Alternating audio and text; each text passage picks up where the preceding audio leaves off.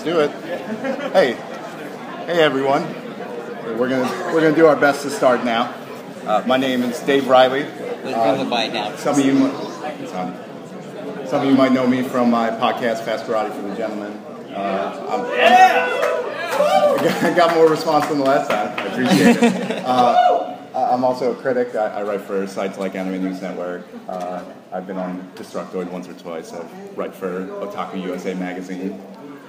And we're here to talk to you about criticism. Hi, my name is Ajay Singh Chaudhary. I'm the director of the Philippine Institute for Social Research and also at the Institute for Comparative Literature and Society at Columbia University. And I guess I'm going to handle more the scholarly side of the discussion. Well, no, academics. Yeah. No, it's fine. He's just saying I'm dumb. That was not what I was saying. So I'm going to be talking about journalistic criticism in games. And I want to ask you guys a question. Are video games art? This is what they say every time. My dream is that I'm going to say that and people just laugh. Because it's a foregone conclusion, isn't it? So I'm going to retire that joke now, but I said it last time, I said it this time, that's enough. But so when you think about your traditional video game review, I've got this schematic here that sort of breaks down the usual sections. You've got an introduction where we sort of play to the crowd and say, this is a game for gamers, made by gamers who are gamers. So we sort of pander a little. And then we say, hey, there's graphics in this video game. And we spend like 100 words, 200 words talking about frame rate. Polygons. This game has resolution. This game has trees. Some of them are oak trees, maybe. And then we spend the bulk of it, the part what you shoot bullets at gets. So this is probably what you're most used to in your mainstream reviews. You get like a pretty long couple paragraphs about like the M16 has 30 bullets and fires pretty good, and when you shoot a guy in the head, he dies. But sometimes like there's like really strong guys, and you got to shoot them in the head like 3 times before they die. And that's where we spend a lot of our time. And then we have this little tiny paragraph at the bottom that's so small. I've made it small enough that you couldn't read, but my intention was not to make it so small that I couldn't read it. But in fact, it is so small that I can't read it. Then this little tiny paragraph somewhere towards the end, we say, also this game is an extremely complicated deconstruction of Call of Duty style games that, while not perfect, really throws into sharp relief the mechanisms of military shooters and our reasons for playing them. And then we just skip to the story. Which is a stunning 7.5555555. Which means that we're not buying the game. We wouldn't buy this game. 7.55555, why so low? And then we got to break it down, because just having the 7.55555 is not enough. We got to say graphics, 7-ish graphics. Shooty bits, 6.5. Deconstructing war shooters, 7.2. So why do we do this? What we think of as mainstream reviews, a lot of people say, why can't you write an objective review? This is literally impossible. It's also a conversation that's been rehashed to the end of time, so I won't spend a lot of time on it, but as human beings, we are inherently subjective, and as we are appreciating pieces of art, we're not writing a Consumer Reports review. We're not writing about a lawnmower or a vacuum cleaner. So you can talk about frame rate and you can talk about graphics and things like that, but they only get you so far. And this is that sort of jokey thing that I put in there is, it's exaggerated, but the point is that we spend a lot of time talking about graphics, and we spend a lot of time talking about the minute details of how you shoot everything in the video game. And then the example game that I didn't really properly introduce, I'm talking here about Spec Ops: The Line, which is a lot of what my talk is focused on. Which Spec Ops: The Line is a recently released military shooter that, at first blush, it really comes off as a Call of Duty game. It's actually a little more clever than that. You start out, you are soldiers going into an Arabic country, in this case you're going into the city of Dubai, and you are there to shoot Arabs, which is something you probably recognize from games like Call of Duty, from games like America's Army, so like literally supported by the U.S. government. And it changes. You spend like an hour doing that thinking, well, this is a Call of Duty video game and not a particularly good one.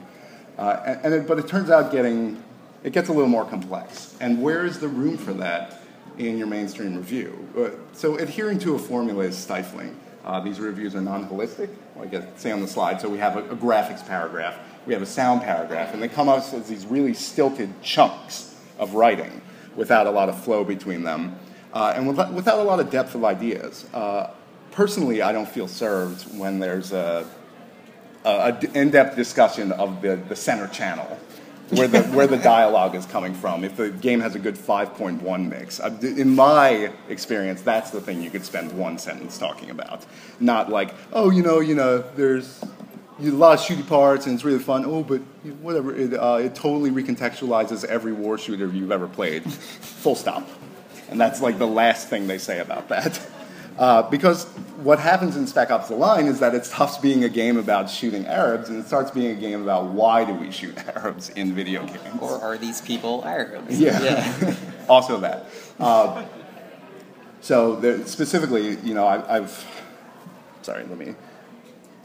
So what does having a 5.0 for graphics really add to a critical piece about Spec Ops: The Line? Score undermines the text. And it serves a market purpose, which is Metacritic, which doesn't really help us as game players. Metacritic is valued by people who make video games, or specifically corporations who publish video games, as a way of determining objective worth, which doesn't have a lot of value, as I discussed. So why do we devote more than a cursory attention to features? Why do we have to spend 15 minutes on a podcast talking about how Spec Ops: The Line is a Gears of War clone and what a Gears of War clone entails? Like, we don't need to describe what a third-person shooter with cover mechanics is. I think probably most of the people in this room know what that is, even if they don't play them. And so you need to understand your audience. You need to do your best to show some critical literacy because we don't exist in a vacuum. So we don't reinvent the wheel is what I have on the slide here. You'll see the PlayStation game featured next to it, Heart of Darkness. Spec Ops: The Line is greatly influenced by Heart of Darkness, which you all probably read in high school or college. It's got a lot of themes about reverting to this primeval state, about inhumanity, about civilization. But who talked about that in favor? Nobody did, because they wanted to talk about how many grenades the grenade launcher holds. Or even after having talked about it, you say, oh yeah, it's a pretty smart game. How it talks about it takes these soldiers who go into this place wanting to be heroes and examines what being a hero is really about. But the grenade launcher kind of sucked. So why would anybody really bother to play this game? And on the other hand, when we do finally grasp onto something that say, hey, this is pretty smart, like, for example, BioShock, we think about oh wow, objectivism, isn't that exciting that somebody's talking about that? Well, objectivism has existed for a really long time. BioShock did not invent it. It invented a pretty good critique of it. Yeah. So we need to realize that video games have precursors, and we need to, when we're talking about BioShock, maybe we should mention a couple things about Ayn Rand, or maybe we should say what does Ayn Rand's philosophy espouse, and what is BioShock trying to say about that? Instead of being the parts where you hit with guys with wrenches are pretty good, 8.5. So when you're talking about Spec Ops: The Line, skip that. So we think of commercial performance as aesthetic quality, which is the little slide I have there where Call of Duty Black Ops sold 23 million copies. So Call of Duty Modern Warfare 3 is the best game. Well, it had, no HD install base, so I guess I don't know what that means even. But so we can see that Call of Duty games have been getting progressively better, because Call of Duty World at War only sold 9 million, and Call of Duty Modern Warfare 2 sold twice as much as that, so it must be twice as good. And I say that to you, and you're like, that's ridiculous. Why would anybody think that? But that is sort of the logic that's espoused. If I could just jump in for once, the language itself that slips in, and this is in popular literature and in the academic literature as well, when you read sort of critical pieces of literature that use terms like IP, franchise, things like this, and and discuss the quality of a game in terms of its success as a franchise. Will it warrant a sequel? That is not the kind of question that really tells us much about the game as a art object, as something, as what our experience was playing it, what we can say about it, what we want to talk about it afterwards. That's just telling someone how many units to push. Yeah. So instead of talking about things like that, I mean, I'm going to fall back to Spec Ops because it's recently released, and it's probably one of the most interesting games released recently. When I talk about connections to Heart of Darkness, a lot of Heart of Darkness is about taking these African characters, and they speak no words throughout the entire book. They have no language. And in in Spec Ops: The Line, you go into Dubai, which is in the United Arab Emirates, and you immediately start speaking Farsi to the Arabic characters in there, which is literally taking the language of the United Arab Emirates away from them. They don't speak Farsi. They don't speak Farsi in Dubai, or not as a national language. No. So instead of talking about machine guns and whatever, there's a lot to plumb in those depths about self-reflective stuff, and some of this comes up. You might remember in Call of Duty Modern Warfare 1, there's a scene where you're in an attack plane, something like that. I'm not familiar with the military stuff, but you are killing guys on the ground through a black and white camera.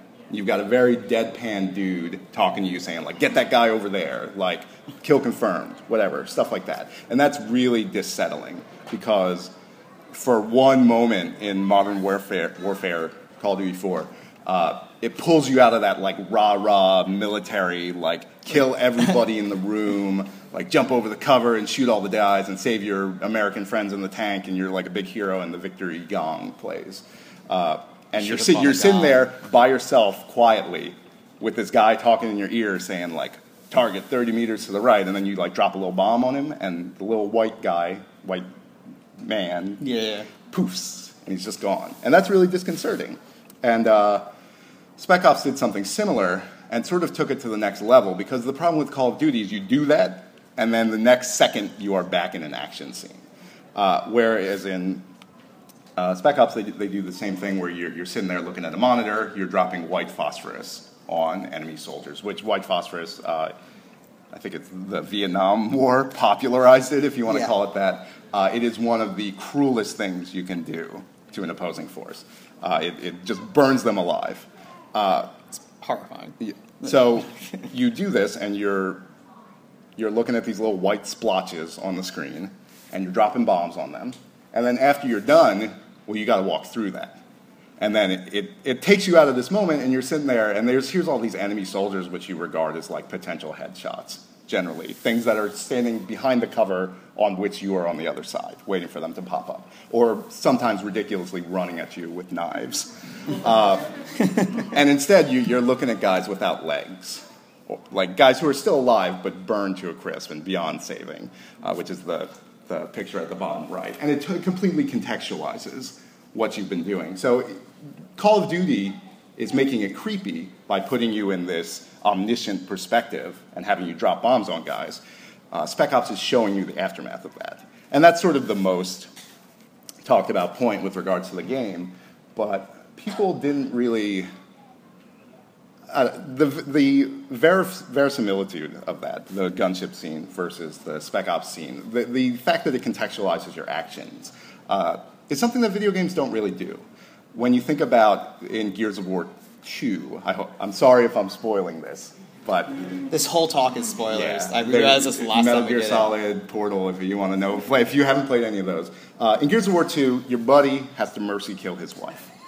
Now, first off, I mean, let's forget about the fact that these guys are proportioned like giant cartoon teddy bears. Like, they have these giant arms, and his wife is like...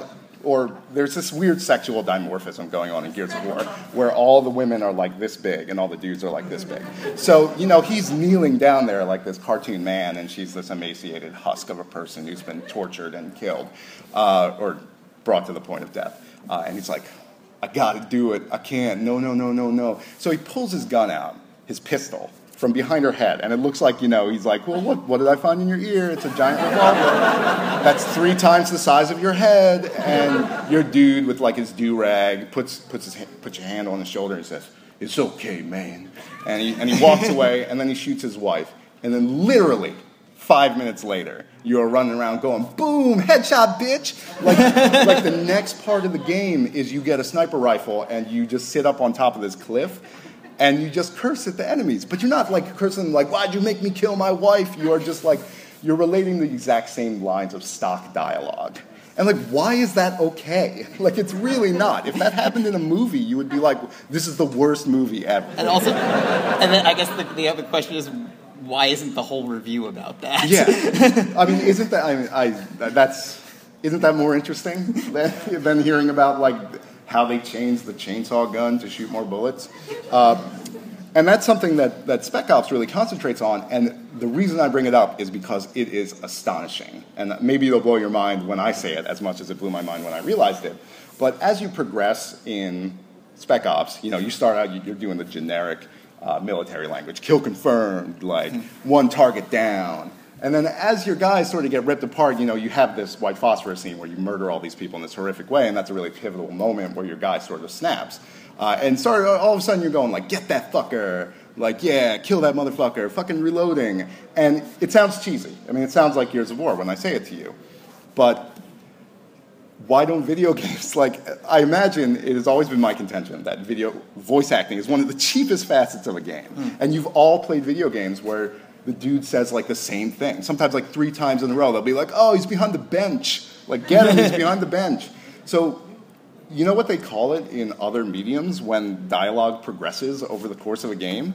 It's called character development. Like in a movie, when the characters start acting different ways. So where's that in video games? And, at first, when Spec Ops did that, I was like, wow, that is amazing. How did somebody finally think to do that? And then after a second, I was just like, why hasn't this always been here? Why don't we deserve this by default? And nobody, I don't know, how many people seem to care about that? So, I mean, furthermore, we're just terrified of spoilers, which is a problem. And I've spoiled a lot of things for you already, maybe, and I'm sorry if that ruins your day. But the fact of the matter is that we need to be able to talk about these things. Otherwise, we're not going to make any progress. I used this last time, but at the bottom left, I've got this Fatal Frame 2 picture. Fatal Frame 2 has a crazy ending. That is, maybe you would probably see it coming. But the fact that that game came out 10 years ago, and I still have to feel like I sort of have to walk gingerly around the subject, that I can't, she kills her sister. I never played Fatal Frame 2. It's not actually that good. It just has a really good ending. The game is not that good. Are you from England? Because there's a re-release in England, but and there's just a lack of attention to social criteria in general. So when you write a review about Lollipop Chainsaw, you say, hey man, this game is pretty weird, because what it says about women is a little weird, because there is, when you rescue a student, there's students to save. I'm sorry if I'm going to get a little profane at this point, but when you save a student in this game, they spurt out lines like, hey, thanks, I'm totally going to masturbate to you tonight. Which, maybe you don't think that's a problem, but like, the problem isn't that you don't think it's a problem. The problem is that there's this large-scale backlash on the internet. Talking about it. People just say, shut up, which is funny because a lot of people, I mean, everybody says video games are art. So you're saying that out of one side of your mouth, and then these people on the internet are saying out of the other side of the mouth, shut up, I don't want to think. Let's just say games are art and leave it at that, which is sort of not the point of that conversation. So and they accuse you of like, hey, stop injecting these ideas into my video games where they were not. But in Lollipop Chainsaw, there's a boss whose attacks are literal instantiations of words. Words like whore and slut appear on the screen and then attack your character. I mean, that's not me bringing that up. That's the game saying like words are used to yeah, that is literally the text of the game. There's words on the screen. Like it doesn't get any more literal than that. So there's just a real problem with this. I call it the adversarial critic-fan relationship. Everybody's a critic now, and we need to be if not pals, we need to accept that there are different things to say about certain things, which I guess segues into this issue of political correctness, on which you guys might have heard this really limited sort of baseline I don't know, it's screed against. The IGN one? Yeah, there's an IGN article where this dude says, hey, man, can't we let market forces decide what video games are instead of just saying they're dumb? But that ignores a couple things. First off, the argument against political correctness is always that it stifles freedom of speech. That is not what freedom of speech means. Right. Freedom of speech is the government can't stop you from assembling in a public square. I mean, they can, actually. But they, I mean, ideal. Let's keep it in a Lockean ideal universe. The government cannot go on the internet and say, hey, you can't talk about this thing. That's the freedom of speech. A person on the internet who says, hey, you made a video game that was pretty dumb, is in fact exercising. Yeah, well, I mean, if you want to call it that. I mean, it's discourse. That's what we want. And so when people say, all right, so the example, I'm sick of bringing it up, but the example is the Tomb Raider game, where there was like a really poorly contextualized scene of sexual assault. And the people who cry and bitch and moan about political correctness say, well, you're just saying that we can't have complicated topics like rape in video games, which is actually not the case. All we're saying is that if you want to talk about like really serious, really grown-up topics, you need to treat it as a grown-up idea. And not, the line I used was a greased water slide towards character development. I mean, it's a constant problem in a lot of media that, like, how do we make the female character tough? We have to rape her. And it's that idea that sort of pervades through this Tomb Raider trailer. And we're not saying that you can't make your dumb Tomb Raider game, or that it is de facto dumb. Although it probably is. Chances are. But it's statistically likely. What we're saying is that we have as much a right to express our opinion as you do yours. And my line there is, I don't like this, is not the end of the conversation. That is, in fact, the beginning of the conversation. Because the next thing you're going to say is, I don't like this because. And then they're going to say, well, I did this because. And then that's how you have a conversation, not by saying, oh, political correctness is ruining this country. Where in number 3 here, I have it says, criticism is a part of market forces. When somebody criticizes something, and then a company says, oh, maybe we shouldn't make that a video game, this is not some, like, end run around, like, taking out your wallet and paying for the video game, which is apparently, like, the only... When you talk about political correctness, it's in this idea with this market forces connection to video games, that, like, the market will decide what video games are good. The idea that the only way to decide is by taking out your wallet is almost farcical. Especially when you hear it from the mouth of a person who is paid to be a critic. Like, this is literally your job, dude, on IGN. Like, do you write every video game review as a 5.0, like straight down the middle average, like, and then just say, some people like it? Because that is essentially what you're saying. Like, because someone might like it, everybody should just shut up. Because, I don't shout you down when you like your thing, but nobody's being shouted down. I mean, that's also part about the internet, is that everybody has a voice, and it is incredibly difficult, some would say impossible, to stifle people. So, I mean, that's just really not what's going on here. And then I've got some summation points.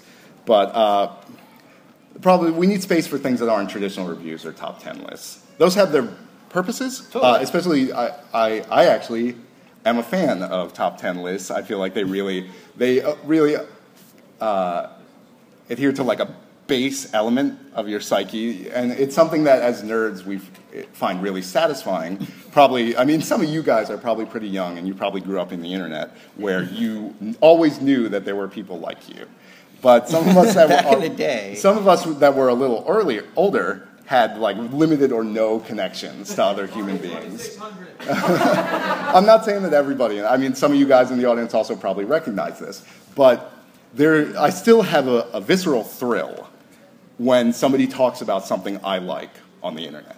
And that's because when people share things that we like, we feel connected to them, and then it creates this sense of community. And a top 10 list is like the easiest shortcut to that. And that's not bad. That's a really satisfying feeling, and it helps. But that's not the only thing that criticism can do, even though sometimes it seems like it is.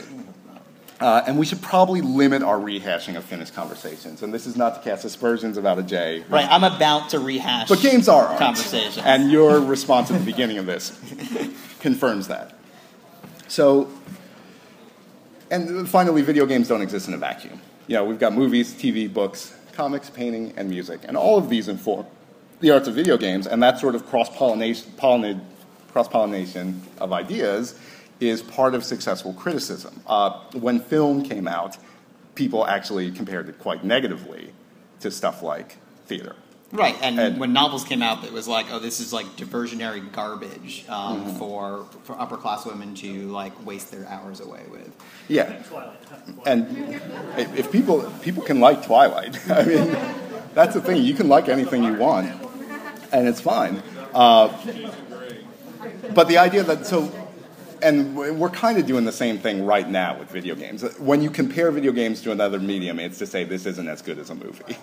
I mean, that's largely the comparison. Where you need to take stuff like Spec Ops: The Line, which is related to Heart of Darkness. It is more explicitly related to Apocalypse Now, and try and think about what sort of connections those games and movies might have. Not necessarily plot-wise, because they're pretty divergent, but thematically, a lot of those elements are there, and that's the really important part of the conversation, not like how many bullets does the grenade launcher hold. So I'm just hoping for a little more of that. And, it's...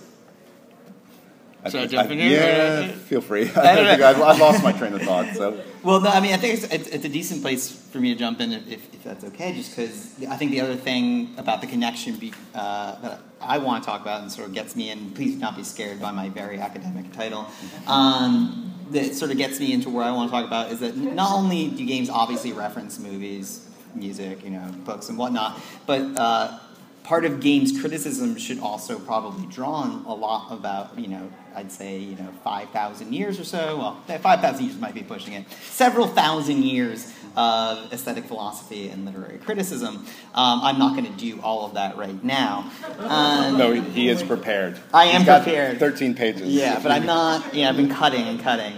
We gave this talk once before, and I said, I promised I wouldn't write a long, boring academic paper, but that's just what I'm trained to do. So instead, I'm going to try to sort of do this a little extemporaneously, and bear with me, because I am going to start with the question that Dave started with, which is the what is art question. Not because I think this actually is super controversial anymore at this point, but because I think it actually can get us into some pretty interesting ways that we can start thinking about what games are and how we can talk about them in a more interesting way academically. Just as sort of Dave talked about the journalistic literature being a little bit restricted, I would say that the academic literature sadly has its own issues, and I would love to be up here and be like, oh wait, there's this wonderful scholarly literature that's unbelievable, but it's just not the case. Well, in our experiences, it's more about what music did they choose for Bioshock, which is pure mechanical. Yeah. So what is art? Okay, so good. In regular, everyday English, art is a modern word. Art is a modern category, like politics or religion, the state, any of these kind of things, that has sort of obvious historical antecedents that we can view through the modern concept. So, for the ancient Greeks, there was no question of what is art. The question about aesthetics was what is beauty. And what I've done over here is put up a little image of Marcel Duchamp's famous fountain, which is just a urinal. It's just a prefab urinal that he signed, not even with his own name, in 1917, dragged it into an art gallery, took a picture of it, and was like, okay, art. And the point wasn't just simply to sort of be a dick. The point was, there was a little bit of that. Dickishness was about, but the point was that he was like, look, clearly we have moved the question in the modern era away from the old Greek question of what is beautiful, right? What is the beautiful? Which, had gotten really blown up in the Romantic era, and, the sort of very, very dramatic people, thinking the roaring ocean, what does it mean? It's so beautiful, or it challenges me, into the question, what is art itself? What is art? Not what is beautiful. What is art? And the answer that Duchamp was basically saying was look, it's whatever we're going to think about as being art discursively, between you and me, between the artist, between the object and the people. And in some ways, this is closer to the original conception of what aesthetics is, which is aestheticos. It's things that have to do with our senses, things that have to do with how we interact with the world. And incidentally, Duchamp quit the art world about 10 years after this and became, or tried to become, a champion chess player. Ended up spending most of the rest of his life writing essays about chess endgame, and was like, chess itself, the rules of chess, the way it is played, is an art form, not the formal characteristics of it. So I thought that was a nice place to start, which brings us to games. But before... just putting one last nail in the coffin of the what games are art thing. Everyone's probably familiar with the sort of what I call the Ebert argument here, which is that games cannot be art. So the argument is games cannot be art for two reasons. One, they do not elicit emotional responses, and I'm not endorsing this position. The exact quote is, "No one cries at level 7." So that's sort of column A, and column B is what I'm calling here auteur theory, which is merely just a nice way of saying that the art object reflects, whether it be a film, a novel, or a piece of studio art, reflects the unique soul creative vision of one person. Yeah, the soul. So it's like my soul expressing itself into poetry or whatnot. And I think these both can be refuted pretty easily, but also in a pretty important way that can get us into talking about games. One is that, we just know it through sort of anecdotal data, but even through sort of empirical data, that this is not the case. I mean, all of your reactions to this sort of prove the point. But you can also do it by what I'm calling immanent critique, which is that in film itself, we have countless examples of films that do not make you cry or elicit any kind of sort of maudlin, sentimental reaction. And a lot of these are considered some of the most artistic films. You can think of a film like, I have here, for example, Zviga Vertov's Man with a Movie Camera, which is a pioneering work in experimental cinema that is charming and playful and original and deeply political, for example, but it doesn't make you cry. It doesn't elicit this kind of sentimentality. And you can also think about a whole list of emotional states that are more easily accessed in gameplay. Things like exhilaration, for example. Things like excitement, that sometimes films maybe are not as adept at grasping.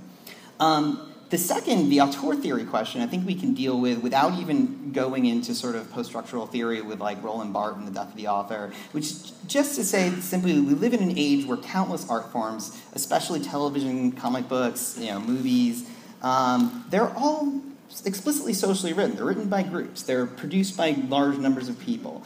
Novels and studio art actually stand out as the sort of exception. If you think about the wide range of studio and performing arts, so like music, dance, theater, film, TV, comics, those are all socially written art forms, in which an auteur theory does not make any sense. So, no more Ebert, no more what is art. We're done. We're done. We beat him. Done. We beat Ebert. Okay. So what is going on in academic games criticism? One, there really isn't anything that I would call, academic games criticism qua criticism. There's a lot of stuff about game design. Or theory of design, putting here neuropsychology and engineering. Now, what do I mean by these things?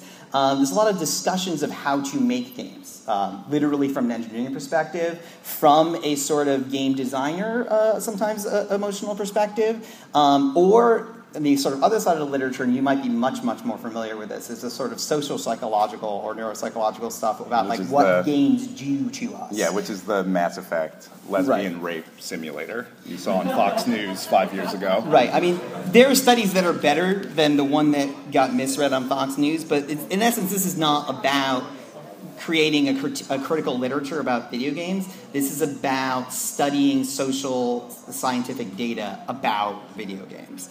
That stuff's important. We're going to need that stuff, but that's not the only stuff we're going to need.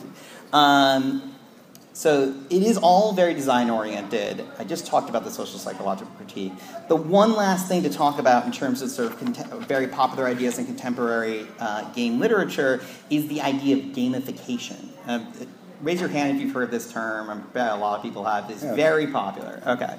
So gamification is a sort of notion that if I can turn anything into a game, whether it be work, or sort of chores, or this is Jane McGonigal's idea of World of Warcraft will save the world. Right. That if we can incentivize people in their lives, as we do in World of Warcraft, to give them like a couple points for waking up on time in the morning and a couple points for brushing their teeth, then everything will be better in the world. This will sort of scale up until people get 1,500 points for like clearing a nuclear waste site. Yeah, the thing that I find even sort of more horrifying about this, other than the fact that it is still sort of a design-oriented and also neuropsychological literature, is that it's very reminiscent of Fordism, or which was sort of 20th century, Henry Ford, which is like developing techniques that can extract as much labor out of you as possible. And so he's like, well, if I have a dude with one arm and no legs, how can I make a little machine in the factory that makes sure he works for at least 10 hours a day? And this is actually what inspired Stalin to be like, yes, that's how you make a factory run. That's how you make a country run. 5-year plans. It's a very bad idea. And especially when you're talking about games, right? Because games are based around the concept of play, which seems to run quite against the notion of constantly working. Well, the idea of gamification that worries me primarily is that it encourages the state of perpetual adolescence, yes. where no thing has value inherently. It's only valuable because of this metatextual aspect on top of it. Like, you're not going to brush your teeth because it staves off cavities and bad breath. You're going to do it because you get a couple points, which is sometimes a worrying thing that happens with video games. You can see completely explicitly with Xbox and achievement points. Right, we talked about this last time. And sometimes achievement points are like a really thrilling way to extract fun out of a game you enjoy so completely that you just want to find different ways to enjoy it. This is how, like, I'm going to beat Super Mario Brothers, but like never pick up a fire flower. Like that sort of idea made literal and rewarded, which is not explicitly bad. But the issue is that it encourages this chasing of the meta element instead of the primary one, which is how you get to the point of like renting the Avatar game because you can get all the achievements in 5 minutes, which is like, maybe you find that fun and that's your game, which means that you're operating on a different level than the people who are just playing the game. But a lot of people, when you hear them talking about that, say, man, I hated playing this game for the last, 10 hours, but I had to get all those achievement points. But, you didn't have to. They don't actually do anything. It's all just you turn games into work. Yeah, and then it's like, I mean, you'd like, oh, I hate that movie, I hate it, but somebody's going to give me 200 points if I watch it. Okay, so what would I like to see instead? And like I said, I don't want to say that there's nothing interesting or nothing useful in the existing academic literature. There's a lot of stuff, but what isn't there is what I would call a critical theory or a literary theory or really any sort of humanistic research. So I have a couple quotes up here. The first one I bet you've seen a lot of times. Any sufficiently advanced technology is indistinguishable from magic, and this is from Arthur C. Clarke. And the second is probably one you have not seen a million times. Your work has situated itself at the crossroads of positivism and magic. And this is in a letter from Theodore Adorno to Walter Benjamin. Now, why do I include these two quotes? Well, we're not really talking about positivism as logical positivism. If you want to talk about that with me after the talk, you certainly can. And we're not really talking about magic, magic. We were talking about enchantment. And what Adorno was saying to Benjamin was I think that you and in talking about technology and art have sort of come across this theory that seems to be taking the side of a way in which the interplay of objects can create a sort of enchantment in the world. So why am I beginning with, a 20th century, German theory and German words and concepts? Benjamin is widely known as one of the most influential literary and art critics and aesthetic philosophers and, moral philosophers of the 20th century. But one of the things that really set him apart from his contemporaries and a lot of his counterparts today, was that he was unabashedly fascinated with technology. So fascinated is sort of a key word here, but I'll come back to that in a second. Another a not unrelated interest alongside technology was his interest in games and play. He wrote a lot of essays about toys, about games, about these sort of strange objects that we find in the world, and he thought both were sort of crucial to understanding the habits that form the basis of human practice. Spielen in German, in fact, means both games and play. And this made it centrally important for a wide variety of social and pedagogical reasons. Now, this is not to say that we should think of this as like a one-to-one relation, right? So it's not the rape simulator, Fox News thing, right? Mm. We don't do the things in games that we do in real life. That should be plainly obvious. But we do learn things. We learn a wide variety of things. And we learn rule sets. We learn ideas and images. We learn relationships between objects. We learn all manner of activities that ground a kind of meaning in action and in objects. And the very repetition of doing things, which is what especially you do in video games, you pushing buttons over and over and over again, has a certain pleasurable quality to it. We derive pleasure in the repetition. You can even think about sort of the idea of sort of like do it again. And that's not necessarily a bad thing. There's a sort of sense of wonder involved in that. Now, I said before that Benjamin was fascinated, but he used the word sort of for its ambiguity. Just in the sense that I'm not going to go too deeply into I changed this. Last time I did like a history of dialectics. Now I'm just going to give a brief note on dialectics. I'm just going to say that Benjamin was aware that these things could we should critique them in all of their sort of full social relations. We should understand the economic forces. This is something we don't do in games criticism very often. We should understand the economic forces that are making them and why they're making them. We should understand how they fit in society, what they are doing in society. But at the same time, you also wanted to hold on to a positive image. Like, what is the thing that what's the dream image? What's the possible, playful, possibility in this object? So Benjamin started to create a critique in which objects, productive connections, and implications of the world, were critiqued, but without reducing away the possibilities. I've been drawing mostly from this one of the most famous essays of Benjamin, The Work of Art in the Age of Mechanical Reproduction.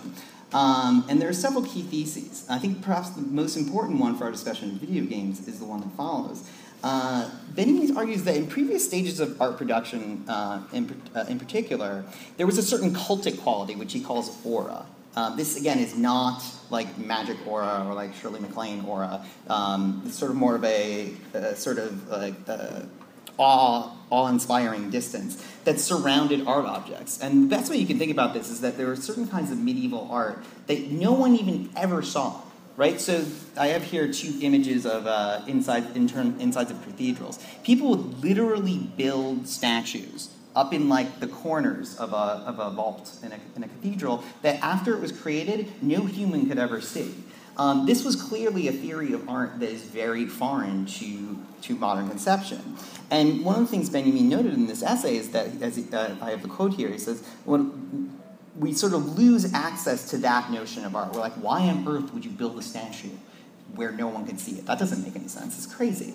And at the same time, we also don't encounter art the same way, right? We don't see the Mona Lisa just like for the first time hanging on the wall in the Louvre. We've seen it 10,000 times in a book, already reproduced by the time we ever see that. So this sort of art aura, this sort of magical aura around art objects disappears.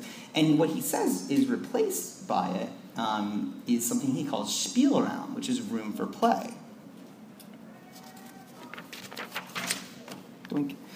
And I want to explore, a lot of people have talked about, in the original essay, Benjamin was talking a lot about film, the way in which technology in film allows us to see the world. So yes, it does not have the aura of an art object such as, a statue in the vault of the cathedral, but it has something else. It has this playful quality and has this ability to show us things and to recreate acting and recreate actors and display these things magnified for us in ways that are essentially magical, right? So when a film actor performs before a camera eye, you get to see their most minute little actions, and they start reacting to that, but they're performing for a machine. surrounded by lights, and the machine might only be recording their hand, and you're going to see this displayed through montage. There's a hand, and then an eye, and then an ocean, and then something else, and this is a completely new way of seeing the world that's incredibly, what he's calling playful. I think, and I'm drawing on a couple of thinkers here who've said this, that this can be even more productively moved into the realm of gameplay, this idea of room for play as a source of art theory and a source of art production. So I have sort of 4 examples. Do I have time for 4 We examples? got 15 minutes. All right, cool. I'll try to go through the 4 examples quickly of the kind of thing I'm thinking of. The first is with the game Fez. I assume some people probably played Fez. Maybe yes, maybe no. Okay, yeah, cool. Let's just say up front, spoiling all the games. They're all ruined. Deal with it. So this is one part of, and I'm not going to read this whole quote from Weber, but suffice it to say that Weber, as I've been discussing earlier, was one sociological theorist who was like, as we progress into the modern era, this kind of disenchantment becomes pervasive. And for Weber, this was a very bad thing, right? So we no longer find meaning in the world. It's very nihilistic. It's very scary. He was writing in the 20th century in Germany. You can think why things weren't looking so hot.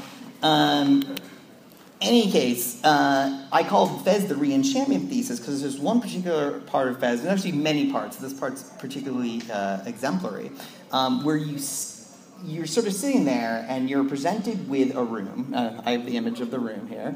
And it has this QR code. And you're sitting there and you've been playing Fez for a while, and it's a pretty cool game. You're jumping around, making the world spin around and whatnot. And all of a sudden you have no idea what to do, and you're sitting in this room and you're like, does the game really want me to get up and scan this with my phone? And it does. And all of a sudden, magically, pops out into your phone the answer to the puzzle, which is a series of clicks on the triggers. But what has happened in that moment, I remember this happened, I was playing it with someone else, and we were sort of sitting in the room, and I've talked to other people about this experience as well, is that for that moment, you all of a sudden had no idea what this game was going to do. The sort of Arthur C. Clarke thing about magic sort of really comes alive here, where the game had sort of turned the whole room, objects that I thought were not involved with the game were suddenly part of the game, and I was like, this game, I don't even know where it's going to end. And I call this a sort of sense of re-enchantment because there's like a complete open unpredictability, unknowability, impossibility that the game was bringing about upon the world. Well, there's in my experience with Fez, when we did this, I didn't even know what a QR code was, or I knew what they were, but I didn't know how to interact with them. So I'd seen them on the subway, on ads. So I took a picture with my phone, and it didn't work. It just had a picture of a QR code. So I said, what the hell are we supposed to do? And we, Grouts and I, my girlfriend, we stream games to the internet. So you've got the chat channel sort of like breadcrumbing you along, telling you like, oh, you need an app. So you're downloading the app and you're spending that time being like really excited, like watching the app fill up on your iPhone, like getting it out, taking a picture. It flips. You have no idea what's on the other side of this picture because I've never taken a QR code picture before, so I have no idea what's going to show up. And then it just flips into the phone's like menu mode, the memo, and shows me this memo, and I was like, holy crap. Holy shit. I had a similar experience with the new Steel Battalion, which is not a very good game. I thought you said that was a terrible game. It's awful. It is frankly terrible. Primarily because it does not work 80% of the time. It's a game that uses Kinect to control a robot. So you are sitting in a chair. You have to sit perfectly upright. You have to sit 6 to 8 feet away from the screen. You have to have really bright lights on you. We live in New York, where 6 to 8 feet from the screen is just not something. There's barely 6 to 8 feet in my apartment. So I'm sitting there, and you're like putting your hand up here to like pull the imaginary chain that ventilates the smoke out of your robot. And when it does not work, it is the most frustrating thing you will ever experience. When it does work, it essentially like magics the air around you. That like the air itself becomes a tool in your game, and then it gets to this point where you know how you feel when you're on like a really good jag in a video game, where you feel like you're on a streak. When you have those moments in Steel Battalion, you are like lifting your hand, you're like swiping to the side to slap your loader guy so he stops freaking out and puts the bullet in, and then you swipe back the other direction, and then you raise your hand up to get the periscope down, and then you put your hand on the controller, and like a dude pops out of nowhere like another robot, and you like bam, like pull the trigger on the controller, and you hit him in the leg, and his leg falls off, and he crashes to the ground, all in the span of like 5 seconds. And then you like kick the periscope back up, and you like put your hand out to hit the button to change your ammo, and it becomes like sublime. Like I mean, Child of Eden does that with Kinect really well. Like as well. You could not conceive of this sequence of actions being possible, like with a controller. It would not be as exciting to like push Y to turn your headlights on and stuff like that. And the problem with Steel Battalion, of course, is that very rarely happens. But when it does. Yeah. So, I mean, to borrow, actually, that's perfect, because like what I wanted to like end this thought on was to borrow another sort of critical theory term, which is the idea of this sort of constellation, which again is an idea from Benjamin, which is just a creative rearrangement of the world that we do, right? It's like looking at a constellation in the sky, right? It's just stars, but we can make it look like Dipper and Orion's Belt and whatnot. But when you think of it as a constellation, it's a rearrangement that's pregnant with possibility and meaning. But really, all you've physically done, and we should always be aware of this, is scan a screen with a barcode. Okay. So Portal. I'm going to call this the structural critique thesis. Portal is a game about games. A lot of really good games are games about games. But it plays out by requiring you to learn a set of rules and then unlearn them. Patterns, and then learn and then unlearn a set of rules and patterns through learning and then developing others. So this is all about sort of pedagogy. This is best exemplified by the scene near the end of the game, again, spoilers, where you, the player, are being instructed by the increasingly strange and psychotic GLaDOS to continue down a conveyor belt into fire. You know that this is a bad idea, a very, very bad idea. But perhaps you've been so conditioned to the game, as was I, that you just sort of went along with it. And maybe you went along with it a few times. So maybe I jumped in the fire wrong. Yeah. But eventually, what Portal actually does through this sort of creative interaction between player and game, and by the way, there's interaction in almost all art forms. This is sort of its own different kind of interaction, is that you learn to do what you've been conditioned not to do. And this is an extraordinary thing for a game to teach you.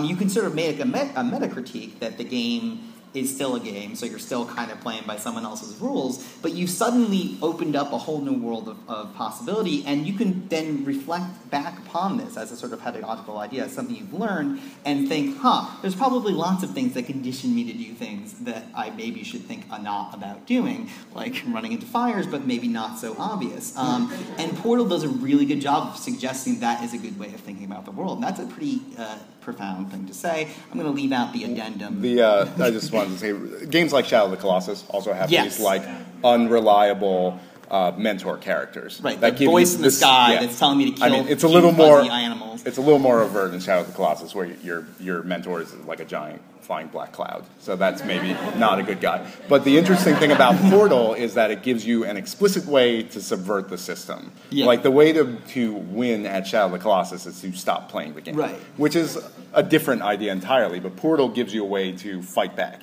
Even though it's still in the confines of the games, it is outside of the confines of games as we often understand them. Yeah, I mean, I think when we last talked about it, the way you put it was that, you win Shadow of the Colossus by just shutting off the machine. Because the game makes you feel terrible. I mean, which is, again, an extraordinary thing that we can explore and maybe encourage other people to think about making games that don't necessarily all involve power fantasies. Okay. I'm going to try to do this one as quickly as possible. I'm definitely not going to read this quote from Jürgen Habermas. If anyone does want this paper or like any of this kind of stuff, I will happily send it to you and you just talk to me afterwards.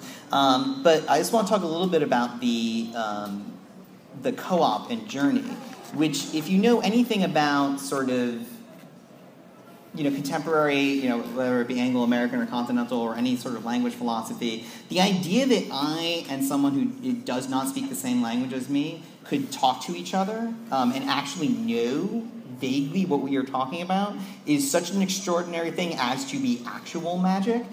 There's a large question as to whether we understand each other and we're all speaking English. I mean, that's not necessarily determinate. What happens in the co-op in Journey is that it is such a limited, such a restricted space for communication that you actually manage to talk to people, or at least perform what I'm calling communicative action. It's not quite language, right? It doesn't have a grammar. You can sort of chirp loudly or chirp softly, sing a little bit, Chirp it a couple times in a row. Yeah. But you actually find that eventually people, by sort of dancing around and chirping at you, you find that you're able to get your way through these little levels and discover things, and it's really, again, quite sort of magical. And then at the end of the game, you see that the person you did that was from Kyrgyzstan, and you're like, I definitely don't know anything about Kyrgyzstan, and what the hell just happened? And this is a really extraordinary moment, not because you have not had a meaningful conversation with Kyrgyzstan man X or woman X. You have had, though, the sort of dream image. You've had seen the possibility of that kind of communication, and it's really extraordinary. I've had the same experience in Dark Souls, yeah. Where when playing the co-op in that, you'll make friends in this world with no communication between you. There's no way to interact. They're almost always random. You really have to game the system to play with a friend. So we're playing, the two of us, Gratz and I. And we're in this area, and this guy keeps harassing us, because not only can you play with people, but other people can play against you. So this guy keeps dropping in and killing us, because we suck. And and the additional horror of playing Dark Souls with another person is that checkpoints are no longer available to you. They are only available in the single player. I'm not playing So Dark the Souls. only way to proceed is to hit about an hour-long period and unlock a shortcut. So this guy keeps harassing us, and it's at one of the hardest parts of the game. If you've played it, there's these two archers who shoot you off this little ledge, and you just die over and over again. So we've cleared that point, and this same dude with the skull mask shows up and kills us. So we're in a part where we can summon backup. So I say to Gratz, hit that thing on the ground, and we're going to pick this dude up. And we pick up Damien Septuccini, which... And this dude comes out, and he's got the full armor, he's got this giant sword that we don't even know what it is. And that guy with the skull mask comes into the room and takes one look and turns around. And then 5 seconds later it says, this jerk-off has left your game. And then we hung out and became best friends with Damien Septuccini and explored the rest of the world together and never said a word, and just two ships passing in the night, and we never heard from him. And it's two ships passing the night, but exchanging food objects. Yeah, chucking a thing of bread. I don't know. This popped into my head. It's maybe not entirely accurate, but when you play Silent Hill 2, your actions in the game determine what kind of person you are. And it's not like in Mass Effect where someone's like, "Man, I really wish someone would be nice to me," and you're like, "Well, I'm going to be nice to you," and it's like, "Well, you're probably a pretty nice person then." This is sort of things like, is your character suicidal, or does he obsess over this bloody knife that he has in his inventory? Does he read the suicidal letters scattered around the town? How does your character feel about his wife? You have a letter from your wife in your inventory. If you repeatedly read that, the game interprets that as you caring about your wife a lot. And that creates your character without explicitly doing something, which is not exactly the same thing as communicating with another person, but you're sort of communicating with the game in that fashion without saying, I want to be a really nice person. Because really, when you're playing it, you have no idea that this is happening. Which is also, again, a worthy object of criticism. Yeah. My final example, and I'll try to wrap up quickly, is Metal Gear Solid 4, and that may have been somewhat of a surprising choice. But I didn't want people to think that I was just trying to sort of talk about art games versus sort of mainstream games or some very reductive, high art, low art kind of notion. And I also wanted to deal with one of the fundamental flaws in the scholarly approach, the design-oriented approach to games criticism. And that is understanding whether, sort of rehashing this question of whether the designer is the author or the player is the author, or it's a combination of the two. It's sort of a very classic literary critic kind of argument. And I'd like to propose a different understanding. It's hard to argue that for Metal Gear Solid 4 or any of the games that I've talked about actually so far, that they're pure open world or sandbox creation or God games. And even those kind of games, they do have still rule sets that you are working within. But this only matters, and people harp on about this. Where is the player choice? Where is the true interactivity, right? When are we going to iterate our own things? And this is just sort of always pointed at as the sort of the holy grail of game design. But this only matters if we're thinking about authors, if we're thinking about authorial points of view. I think the error has been in the constant comparison of the reader of books or the viewer of movies to the player of games. I don't think these map onto each other perfectly. It's far closer to the way I think an actor or a dancer acts in a play or dances in a ballet. The sort of same kind of technological magic that Benjamin described that sort of transforms the actor and acting in films and allows audiences to see through eyes that are not their own, allows game players to be both actors and audience at the same time. And the moment I think about this, sort of that perfectly exemplifies this in Metal Gear Solid 4, is the very, very second to last thing that happens in the game, so really spoilers, in which Snake / you, and it's an uneasy relationship, because I do think that Snake is a separate entity. It's not quite this sort of avatar notion of like, oh, my consciousness is entirely Snake. I think you still realize you're on a couch. But you and Snake, or you are pushing Snake to help him crawl across this bridge in an irradiated room.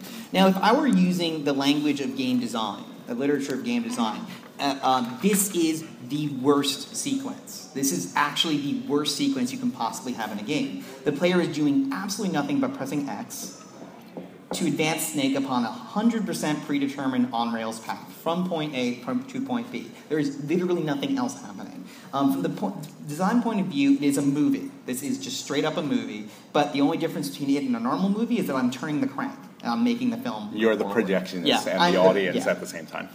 But I don't think this is the way we should think about games. This is certainly not the only way we should think about games. Games as an interplay of art and technology, and in fact, people and nature do not feel the way they look to some kind of like indifferent third-person design perspective. This is much more about sort of what we might call, in sort of philosophical language, the sort of phenomenology of gameplay. The player, at least me, when I was doing this, and I think this is true for a lot of people, when you get to that scene, you're like, oh my god, Snake must get across this bridge. And if he does not get across this bridge, it will be like the end of all things. And it literally felt that emotionally charged. And it, as if nothing else in the world mattered. Technology had not magically made me Snake, but it had augmented my perception to see and feel something that was previously impossible. And that was something that the game had done. It had nothing to do with choice. It had nothing to do with the sort of crass notion of interactivity that we talk about a lot. And it certainly wasn't reality, but it was a kind of magical realism in what is otherwise a kind of absurdist text. I mean, it's also kind of exciting because, like, you're hammering that button and your arm starts to hurt, and you've got that sort of, like, limited connection where you're like, man, this must be how he's feeling, getting hit by microwave rays. Well, probably. I mean, the interesting part about that is you're sitting there like, can I actually lose this? Or you're not thinking about it at the time. Apparently you can. We thought you couldn't lose it. And the last time we gave a panel, someone was like, no, you can lose that sequence. I was like, you have to try hard, which is the thing. But it does not matter in the moment. Like, all you want to do is win, and you don't care that you probably can't lose that, or it would be extremely difficult to. So I think we're running out of time, so I'm not actually going to go over too much the end of this very, very shocking set of images here. Suffice it to say that I think me and David both touched on the critical need. I've talked a lot about the sort of creative possibilities in games, but there's also a critical need to be aware of some of the sort of really deep-seated structural and content level sort of issues in games, and not to sort of be quiet about them. We need to talk about economics, we need to talk about ideology, we need to talk about the ways in which games structure how we react to games themselves and other things. And we want to encourage, I think, through criticism, sort of creative possibility, more the left-hand column, and less the right-hand column of sort of fascist indoctrination. And if you want to talk more about that, I think we'll have time after panel. Yeah, but that's it. That's so it for panel. If you guys want to look us up, we got websites, we got Twitter, we're on the internet. Why am I clapping? Why are you clapping? I apologize. I'm so used to being on the other side. But thanks for coming, everyone. Thank you very much. Thanks for sitting still the whole time. We really appreciate it. My name is Ajay Chaudhary. My name is Ajay Chaudhary, A-J-A-Y. Just take. Yeah, that's hard. Dave Riley. I'd like a copy of the paper. Great. I can write my email down on it, or I can email you. Yeah, email me, and I will send you a copy of Can I give you guys my email address so I can get these PowerPoints? Sure. You're talking about Here. you can bring up Gizom's Go ahead and tell me. I'll just write down. yes, the total HIP. artwork. Honestly, I I've done papers on the subject. Usually, Fantastic. from musical operatic At context, gmail.com. you can All right. read one of them. It's funny. online. Last problem. night, I was discussing this paper with someone else Cool. I was going to give it, and I talked about the total artwork Yeah. and all this stuff. Okay. And but I said that the game could be a RING? subversion of the notion of the total artwork. Not necessarily subversion, but if you CAMP? from the total art perspective and use an operatic ANA. criticism on the game, Okay. you get a little more No problem. That Anyway, sounds I'll awesome. talk- No, please email me. It's really nice to meet you. I'm going to try and find a way to do so. I do not have an official venue. Do you follow me on Twitter?